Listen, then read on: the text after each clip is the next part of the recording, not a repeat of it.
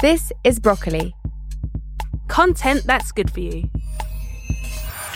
In this episode, we'll be discussing sexual assault and rape, which some listeners might find triggering.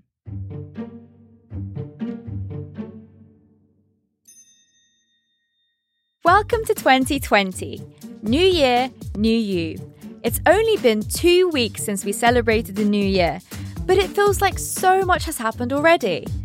I, for one, tried to go on a digital detox over Christmas, but that lasted a whole 3 days before I gave up and re-downloaded Instagram again. Can life really go on if you don't see everyone's 10-year transformations? Let me fill you in on what's happening in the world, though. The British monarchy seems to be falling apart in front of our very own eyes after Prince Harry and Meghan Markle announced Megxit. Harvey Weinstein's trial has finally begun, and singer Grime and Elon Musk are having a baby. Let's hope they don't name it something ridiculous like iRobot. It's been a quieter week in politics, but a few things have been moving along. The Labour leadership race has begun, MPs have given a final backing on the Brexit withdrawal agreement bill, and A&E waiting times have hit worst levels on record. Your New Year's resolution might have been to have less drama in your life, but it's certainly not the case for Stormzy or Wiley. Two of the biggest names in grime have started the decade with some serious beef. What seemed like a petty Twitter argument has turned into a full-scale grime war.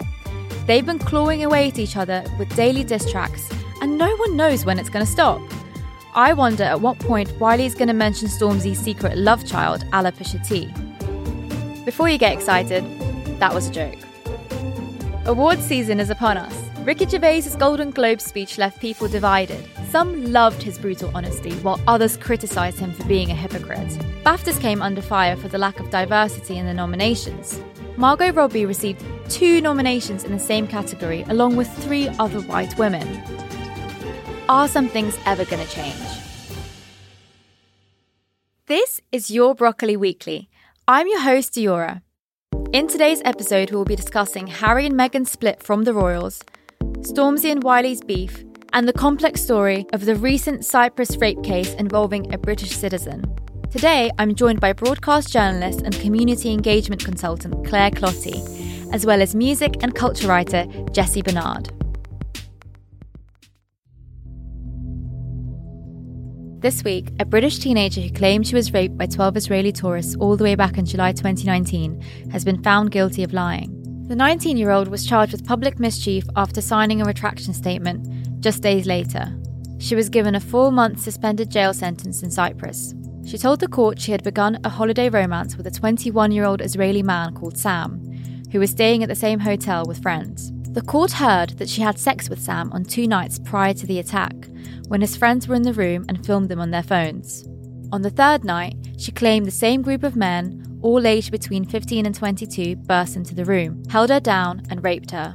Medical examiners found bruises and scratches all over her body.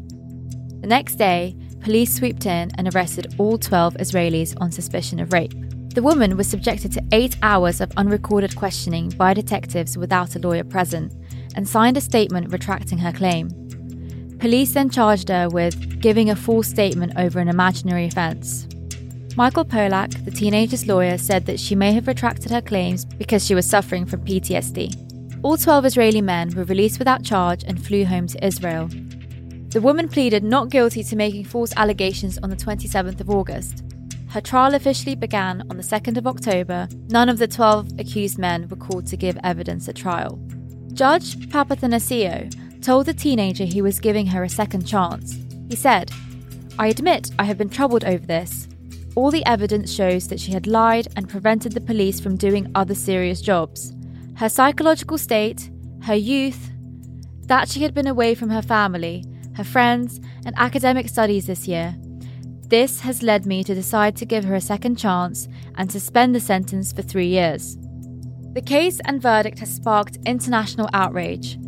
It's prompted many human rights advocates to speak out about the mistreatment of the young woman and the fairness of the trial. So, firstly, we're going to talk about the case of a British woman who has been convicted of lying about gang rape in Cyprus. Claire, are you surprised by this outcome? I'm not surprised at all. You know, you see Ayia Napa come up, you see a young woman coming forward against 12 men. It's one woman's word against 12 men. Ayia Napa associated with that kind of wild, wacky lifestyle. Where was her mum? What was she doing in this room with 12 guys? She surely must have known what happened. The fact that the length of time that was given to investigate what actually happened was minuscule, really. And in fact, after 10 days, after being pressurised in a country that's not yours, speaking to officials, officers who probably don't speak, you know, English as well as you do, and, you know, all of that confusion going on, and then retracting your statement. And actually, it's not unusual for women to retract statements, and they're not even under pressure in the same way that this young lady was. And then, you know, I don't know, when a woman comes up, as I said, against men, there's always that big challenge, but she was outnumbered. Also, what's really shocking is that she was essentially prisoned for a month, and the boys, they got sent home in about a week. Yeah, really actually quite disturbing. I've been to Ayia Napa. I went to Ayia Napa when I was 18, several years ago, and it was wild and it was fun and it was free. But we knew that you didn't mess with the police out there. The police was serious. Everyone said, don't drive without a license, always wear your helmet. You just didn't mess with them. We saw police fight in groups of young people, fighting groups of young women. So that's more the reason why I'm not surprised that was the outcome in Ayia Napa. And I'm not surprised that they put her in prison, because I knew a guy the first day that he got there in Ayia Napa, this was in 2000, he was in prison until the day he left. And there was just no ifs, ands, buts, maybes. Wow, that is really shocking. Jessie, so the investigation was over in just 12 days. How can a thorough investigation into an alleged rape with 12 perpetrators be carried out in such a short space of time?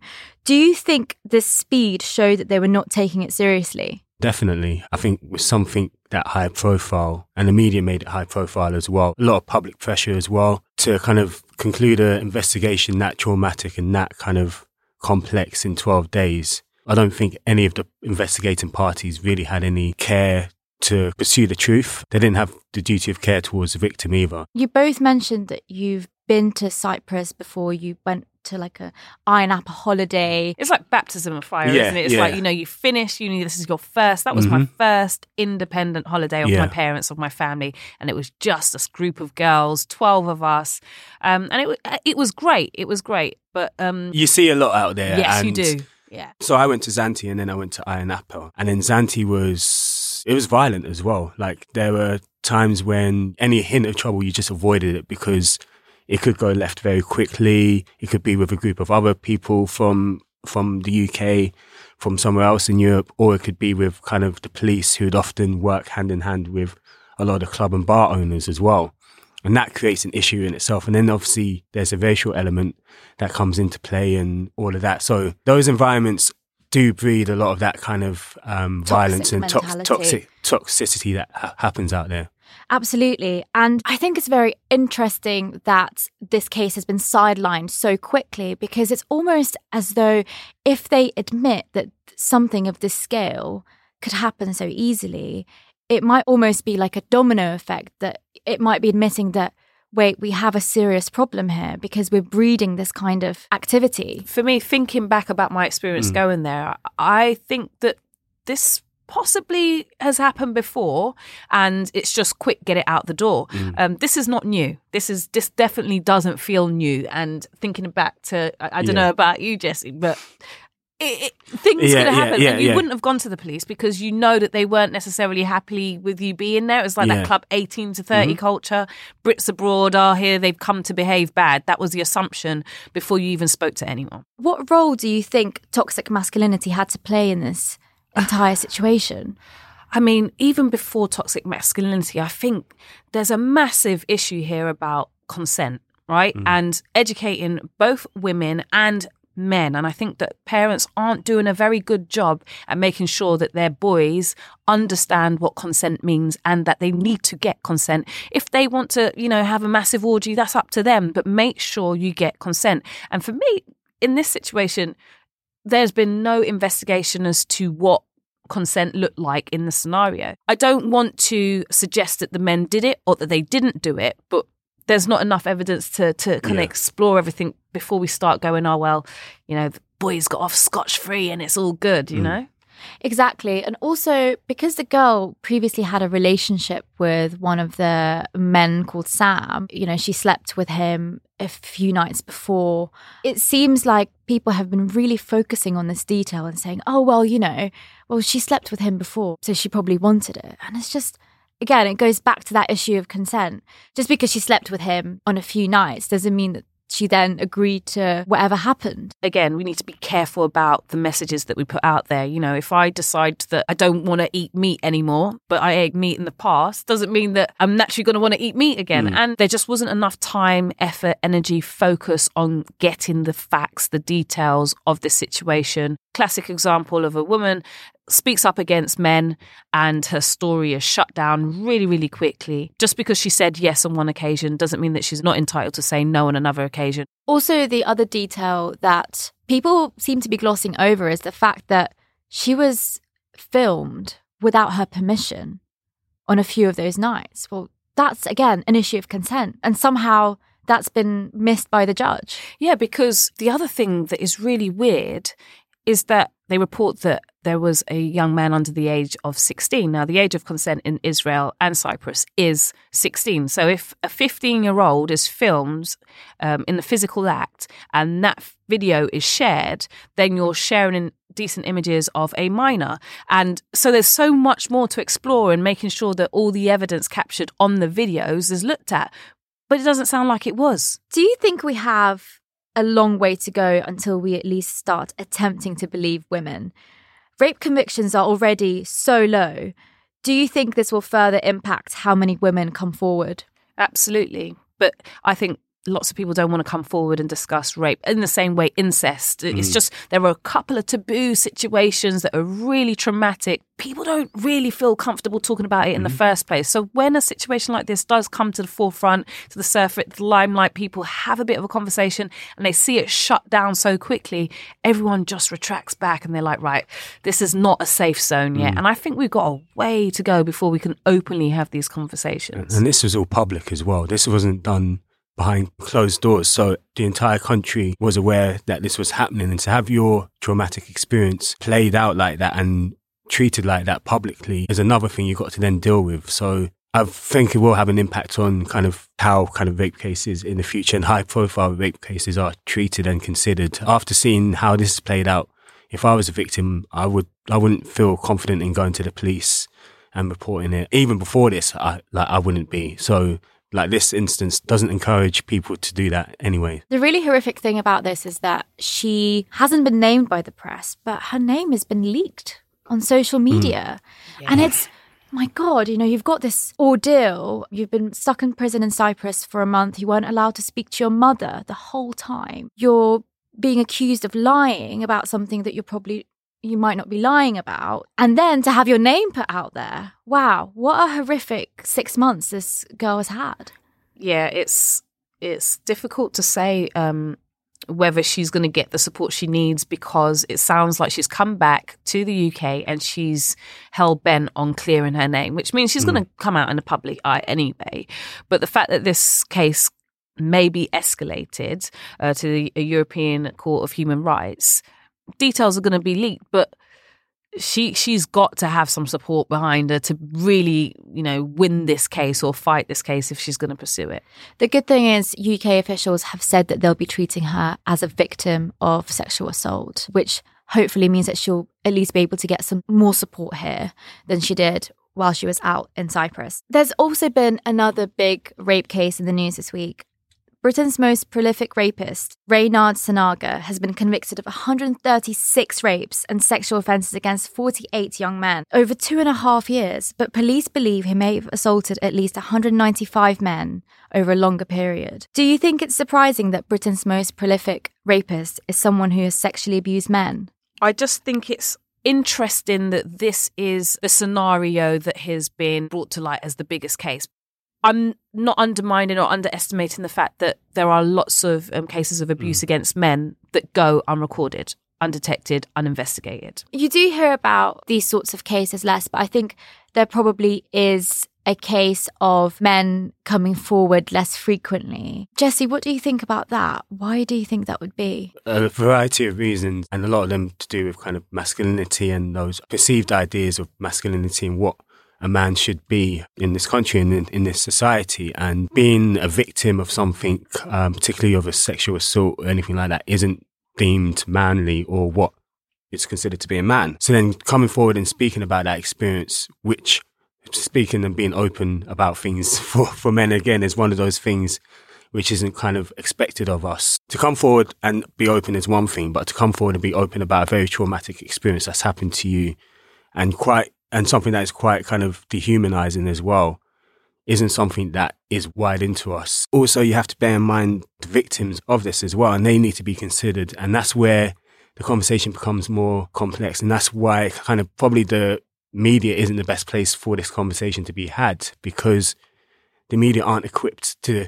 We've seen how the media aren't equipped to deal with the layers of this. So this is where you should have charities and various organizations speaking about this, and actually the media should be going to them and getting their insight and expertise, because this is a very fragile. You mentioned on the victims there. Do you think a case as big as this will encourage more men to come forward? I hope it really encourages parents, people who work with men in supporting capacities, to do a better job at educating men as well as women, or boys as well as girls, about the risks and how to better protect themselves, what services to go to if they need support, what's right from wrong, I think it's a bit of a community learning thing here, rather than putting all the responsibility on a victim to come forward and, change things. Set up the framework That's for right. them to feel more comfortable to come forward about instances like this. Yeah. Next up, Harry and Meghan. Prince Harry, the most popular royal after the Queen, and his American wife Meghan, issuing what amounts to a Declaration of Independence. So, the Duke and Duchess of Sussex, Prince Harry and Meghan Markle, have said in a statement that they intend to step back as senior royals and work to become financially independent. The mood at Buckingham Palace is understood to be one of disappointment, and it's been reported that senior royals have been hurt by the announcement. It turns out the couple didn't even consult the palace when they issued their statement. Over Christmas, the couple took a 6-week break away from the family in Canada with their son Archie, which to me suggests there's been a real rift within the royal family. There's so much to unpack here. Obviously, we know that Meghan was being treated terribly by the press. Harry himself spoke out about the treatment of his wife by the press, and Meghan has taken legal action against the Mail on Sunday. Did you expect them to basically disown the royal family this quickly? No way. I knew Meghan was going to have a tough time. I knew Harry was going to have a tough time. Harry's always had a tough time, really, since, the passing of his mum. But I didn't think it would be this quick. This is rapid. This is real rapid, but good for them. Good for them. I think, as everyone else in society is embracing modern families, or we're forced to embrace modern families and modern ways of living, it's about time that, the royals had to flex as well. And actually, it's not new.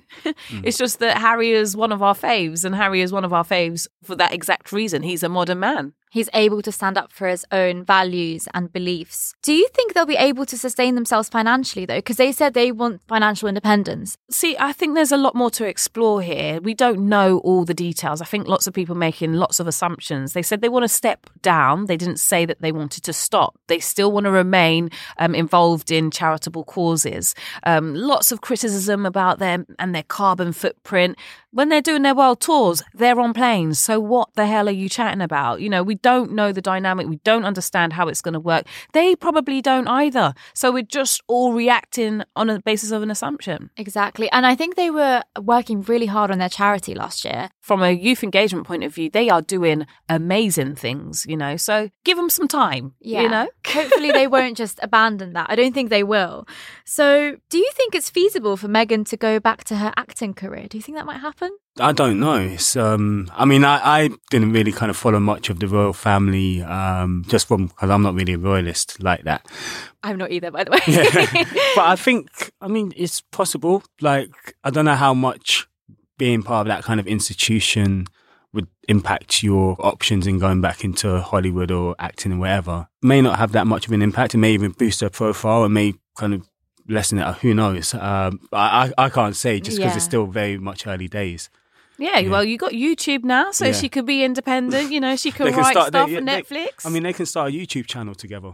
Exactly. Wow, that would be so fun. It would be amazing, and I bet lots of people, even their haters, all the trolls, would subscribe. They'd pay to watch it. They'd make a killing off YouTube. Imagine that. I'd watch. Harry and Meghan in 2020 launching a YouTube channel. Why not? Why not? As I said, modern times. Let's keep it moving. I wouldn't be surprised if reality TV is something that they ended up doing, just because we're in that world where the royal family doesn't have as much. They do still have some importance to some British people, but they don't carry as much significance, and it's mostly just symbolism now. I think around the world, people still want to hold on to this fairy tale, the Sleeping Beauty, the princesses, the queens, the castles. It's all kind of mystical. But that's the thing, it's just fairy tale at the end of the day. I think the reality of the royal family is very much different, and I think particularly when you look at kind of the former Commonwealth countries, the idea of the royal family starts to become very political and actually very dark. This whole thing is actually creating a bigger question. What is the need for the royal family in 2020? Why does this institution still exist? Why did Meghan even marry into such an institution, knowing what this institution has been responsible for in Africa and the Caribbean and in Asia as well? Yeah, but it's so difficult because Harry isn't the institution. He is just one man. And he was just born into it. Yes. And they say that you marry another person's family, sort of, kind of, ish, but actually, many situations we don't agree with our parents, I get that. But they haven't decided to give up all the wealth and the titles that come with that. So it's like... They're keeping the house. Yeah, exactly. So they're keeping the house, and all of that wealth is generated off the back of generations of slavery and colonialism and all sorts. So it's almost like, okay, they want to keep the benefits of something bad, but then they don't want the rest that comes with that, which is the media pressure or the attention. And the racism. It's just the racism they don't want. Yeah, it's the racism that they don't want, which shouldn't be tolerated. But also, the royal family is a racist institution. Let's put it like that. And I'm not trying to be kind of controversial, but just looking at the history of the royal family, it's hard to say otherwise. How much say do they have, right? And we don't know what relationships have broken down. We know some relationships have broken down, but it might be Daddy Charlie going, no, son, we need you in this family, and you've got to have somewhere to stay when you come over here. So we don't know the details. We don't know. Yeah, we don't know the details. But that's the thing, how hard is it to distance yourself from the royal family? I mean, they've tried it. We don't know what's going to happen next. Someone's got to be bold enough to take that risk. And Harry seems like the only one in the family that's ever really been kind of leaning towards that way anyway. He's always kind of been the kind of black sheep of the family, kind of since he was a kid. I do think that if they think that they can have a normal... Well, what's normal? You can't really define normal. But if they think that they can have a life that is completely isolated from, the press, I think, they're a bit disillusioned there. Well, we were talking about YouTube 2020, Harry and Meghan, but they're trying to step away from the cameras, but they're moving to potentially the US or Canada. Is the press going to find them there? Possibly. Are they going to get hounded there? Possibly. And I think it's likely that people are always going to be intrigued and chase after their story. And the more they hide away, the more intrigue people are going to have. But it's not impossible. You just have to think of Sade, massive soul legend. I would love to know so much more about her. But she decided to live her life almost like a recluse. That was her choice. And she's managed to sustain. As far as I know, she's alive and well. People have been talking about how Meghan, she's this force that's come in and dismantled the monarchy. But that's not really what's happened. I feel like people put a lot of pressure on her. And she's just trying to live her life. She's just got married, she's got a child, and she's trying to be normal. But how can you be normal in such circumstances?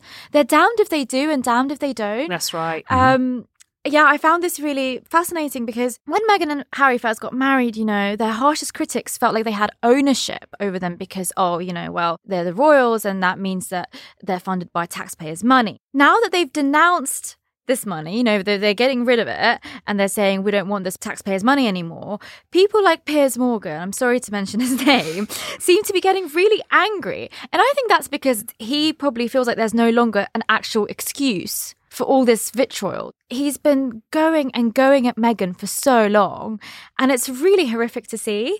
Was this really ever about taxpayers' money, or can we put this down to the racism that's been alluded to so much when it comes to Meghan and Harry? Oh, I definitely think it's just the existing racism. This assumption that this public you'd think that the public, all of the funds belonged to one person. People are taking it so personally. If you read the Instagram posts and threads, and it's, Mr. Piers, should I even call him that? I mean, he just jumps on the bandwagon of anything, and he likes to push buttons. I think sometimes when you got someone loud like that, let's not bring him into the conversation. Also, there's a pattern with him, and Alan Sugar revealed that pattern when he quote retweeted Piers Morgan and said that, that's because she kept ducking and dodging your calls and demands to come on the GMB or whatever. And that was the same thing he's done with other people like Stormzy as well. People that repeatedly ignore him, he goes after even harder because they don't want a part of his circus. They don't want to be part of his whole, his orbit. Yeah, the biggest way to antagonize a narcissist is to ignore them. Yeah, and I think in this day and age, like he just responds in kind by being even louder and just being even more vicious and nasty. And everyone from the outside just sees a 50-plus-year-old man having a temper tantrum and acting like a child. Yeah, it's just embarrassing for him. It's what's really amazing is he put so much energy into this, but sorry, where was he about Prince Andrew? Why do we have this partial amnesia when it comes to, half of the royal family who are doing all sorts of nonsense, and then when it comes to Meghan, it's just tiring. I just feel like he's trying to stay on trend. You get lots of incidences like this in the media where the wrong people are reporting on the wrong cultural news, and it's just to stay relevant, stay with the numbers, stay in the headlines. Jessie, you've just mentioned Stormzy. I want to talk about Stormzy and Wiley. You got Mumsy banged up abroad. You got Mumsy ran off the ends. And it's foul because it ain't her fault. She was trying to relax, but her son got caught in a war. One day there's dons at the door. Wow, this has been a real treat for the Twitter timeline. British rappers Stormzy and Wiley have been engaging in a week-long battle. For people who don't understand what's happened, Jessie, do you mind walking us through and explaining how far this goes and what the main issue is here? The clash between Wiley and Stormzy isn't necessarily something that's been brewing for years and years and years. It's just something that's come about more recently because Stormzy's profile has grown considerably and there's no kind of tension or anything like that. So you've got Wiley, who's widely kind of considered the godfather of grime, and then you've got Stormzy, who's kind of the self-proclaimed but also universally acclaimed king of grime and kind of prince of grime or whatever you want to call it. So from a clashing grime sense, it's natural for the successor to challenge the current title holder, champion, if you will.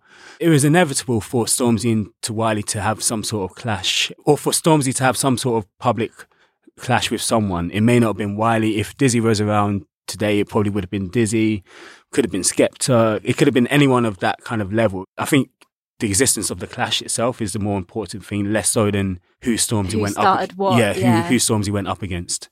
Yeah, because I was a bit confused because I thought that Stormzy was nothing but respectful to Wiley. Yeah, and this is the thing, it's all respectful, but because the essence of grime and grime culture comes from a clashing competitive nature, all of this comes from dancehall culture. So you had sound clashes back and you still do have sound clashes in dancehall culture to this day.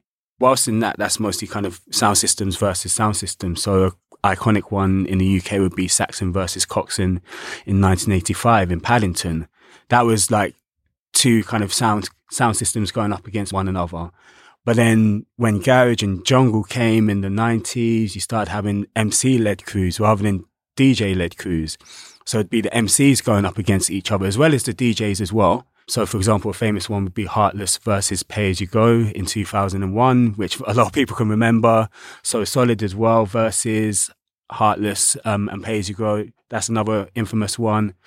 that was when you started to see a shift in kind of the competitive energy, because it became more about the MCs.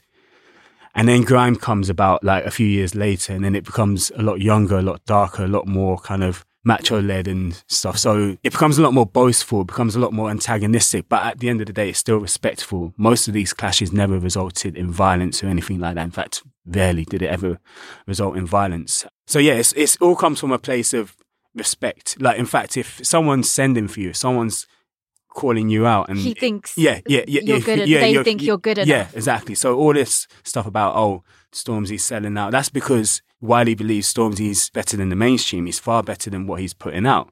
And if anything, if I'm hearing that, I take that as a sign of respect. Wow, that's very interesting. I didn't think about it that way. Obviously, it's exciting time for everyone. Definitely music is very, very exciting. But I do feel like Wiley does have a problem with Stormzy, and basically, he's been saying that he's abandoned grime, and he said that there's been this commercialization of it and letting Ed Sheeran profit from that. What do you think? Do you agree with this? Stormzy's an easy scapegoat for that, because he is very representative of like kind of grime just reaching the mainstream in ways that it didn't before, in so many different ways. Obviously Glastonbury, he was on Jimmy Fallon the other day as well. So he's representative of where grime is now compared to where grime was in 2004. And I think what Wiley's saying is that he wants it to go back to the energy where people were clashing, were going to radio sets and doing that, and kind of doing shows in in a grimy basement somewhere in East London, rather than kind of doing a 10,000 seater arena in Wembley or the O2. That doesn't really bring the true essence of grime alive in his eyes. But obviously, sold out worldwide tours. Yeah, exactly. But grime is evolving, and grime is always going to eventually make the mainstream. And I think the issue for a lot of artists now is how do they keep that underground energy alive whilst trying to make a living for themselves. Do you think this has brought back that underground energy though? To some extent, yes, but also no, because it's being played out on mainstream platforms. We're not seeing this playing out like before. A lot of the clashes that happened 10 years ago, you didn't hear about them until weeks or months later, because if you've somehow got hold of a DVD or a cassette or something like that, or you shared around, you shared around, or a burned CD, or exactly, the Sidewinder tapes, So you'd often only find out through friends, family, like sometimes days, weeks, months, even years later. Whereas we're seeing this happen, we're seeing the clashes and the sends being sent in real time, and people are deciding who the winner is as soon as they've heard the track, and that hasn't really happened before then. So, and the commentators are different, so they're not experienced, they don't understand what's going on, and the commentary is just off. You've got people who know what they're talking about, the latecomers to the party who are reading what the real community who understand what's going on, and then the mainstream reports of what's going on, and then trying to make sense of it all. But we do have to think about the economics of this, and I always appreciate Wiley, because Wiley is my generation, Wiley's my time really, but the money that Wiley was possibly able to generate ain't going to be nowhere in comparison to what can be made today, and Stormzy's making that money. And I think we have to respect what Stormzy's been able to do, but also appreciate how that there's a sensitivity there where, all that hard work and effort, where the full rewards for it. And I don't think that Wiley's basically saying, I need to be paid for what I've been able to do. But I think that this is a deep-rooted issue with the media today, with music, with sports, with certain legends, minority people, black people coming up. Today the black pound, is being spoken about in the same way that the pink pound's being spoken about. But it wasn't before, because there wasn't, people were getting ripped off left, right and centre. So if you haven't got any form of exchange that appreciates what you're doing, you then want to hold on to whatever it is that you've got, and that's yours. That's all you've got. You ain't got the money. You got the product. Do you think it's because Wiley potentially feels like the craft is not being understood because it's being watered down so much by the masses? The core kind of traditional grime culture is very much, a lot of it, for some people, can't coexist with the mainstream. So all the kind of going to radio, doing clashes and stuff like that. That's like meant to be kind of your bread and butter as an MC as you grow. Radio 1 and all of these various kind of mainstream platforms can't provide that environment for you to actually hone your skills as an MC. So Wiley feels that, okay, has Stormzy done enough work to hone himself as a top tier MC? Could he go against Gets, P Money, DEE in a clash and come out like kind of still standing?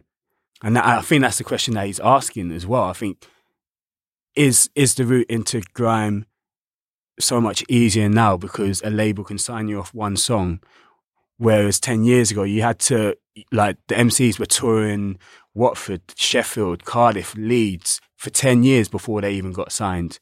And even now, like, they're getting offers and they're turning them down because it's like, well, I've been doing this for 10, 15 years independently and I'm still here, so why would I take your money? Whereas now it's like, for younger people, it's like, well, if a label's offering me this amount of money, I might as well go with them instead of trying to build up an audience organically by myself. So yeah, I think that's the main issue that Wiley has. And it's an understandable issue because grime, as he understands it, can't really exist in the mainstream. So then we're starting to see, okay, maybe there are two aspects of grime culture that now exist in the UK. There's mainstream grime culture and there's underground grime culture. And I think Stormzy probably represents the more mainstream aspect of it while still trying to embrace the underground elements. We mentioned the lack of understanding the culture and how understanding the history of grime and understanding the history of this particular genre of music. I've seen a lot of papers report, oh my gosh, wow, they're coming for each other's mums and dads and this is so awful. Why is this happening? This should be off limits. What do you have to say about that? I think a lot of people who aren't well versed in grime culture or the kind of culture around grime, they're looking at this beef through an American hip-hop rap lens of what beef is.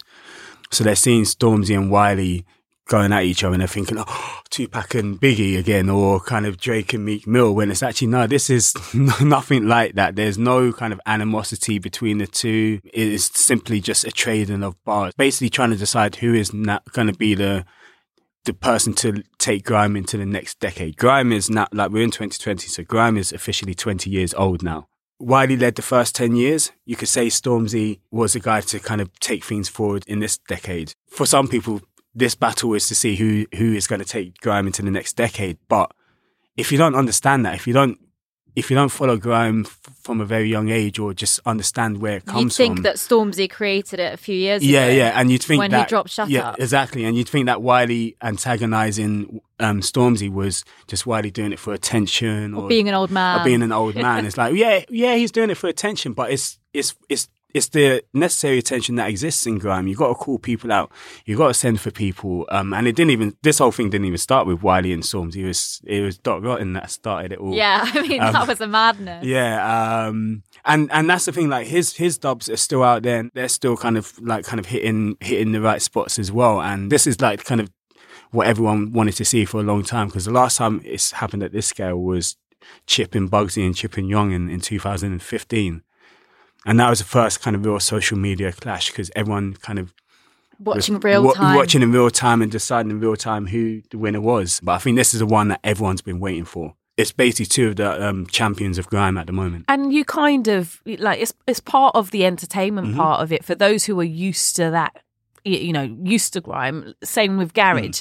You wanted to know what the next retort was, and you wanted to know all the lyrics, and you wanted to go hard, and so it's sport at the end of the day. It's absolutely. Like in any way you see, like, kind of boxers trade, not only just trade words with each other before pre-fight, but trade blows. This is exactly what it is. You're bringing your best bars, you're bringing your best disses and all of that to the stage, and all the work that you're doing in studios is like training and all of that. And then the clash is like the actual battle. It's like the World Cup of grime in a way. So this is like the Champions League final of grime. Wow. In some ways, it's Wiley versus Stormzy. Who's gonna come out on top? That's essentially what it is. And I think the media are taking it in one way, partly because it's racialized as well. If it was like kind of two white MCs, it probably wouldn't have the same kind of attention that kind of Wiley and Stormzy's getting, but who knows? Do you think more high-profile artists will now come out and clash with each other? Do you think this is like a resurgence of the roots of grime? I hope so. I really do hope so. I think after the Chip and Bugsy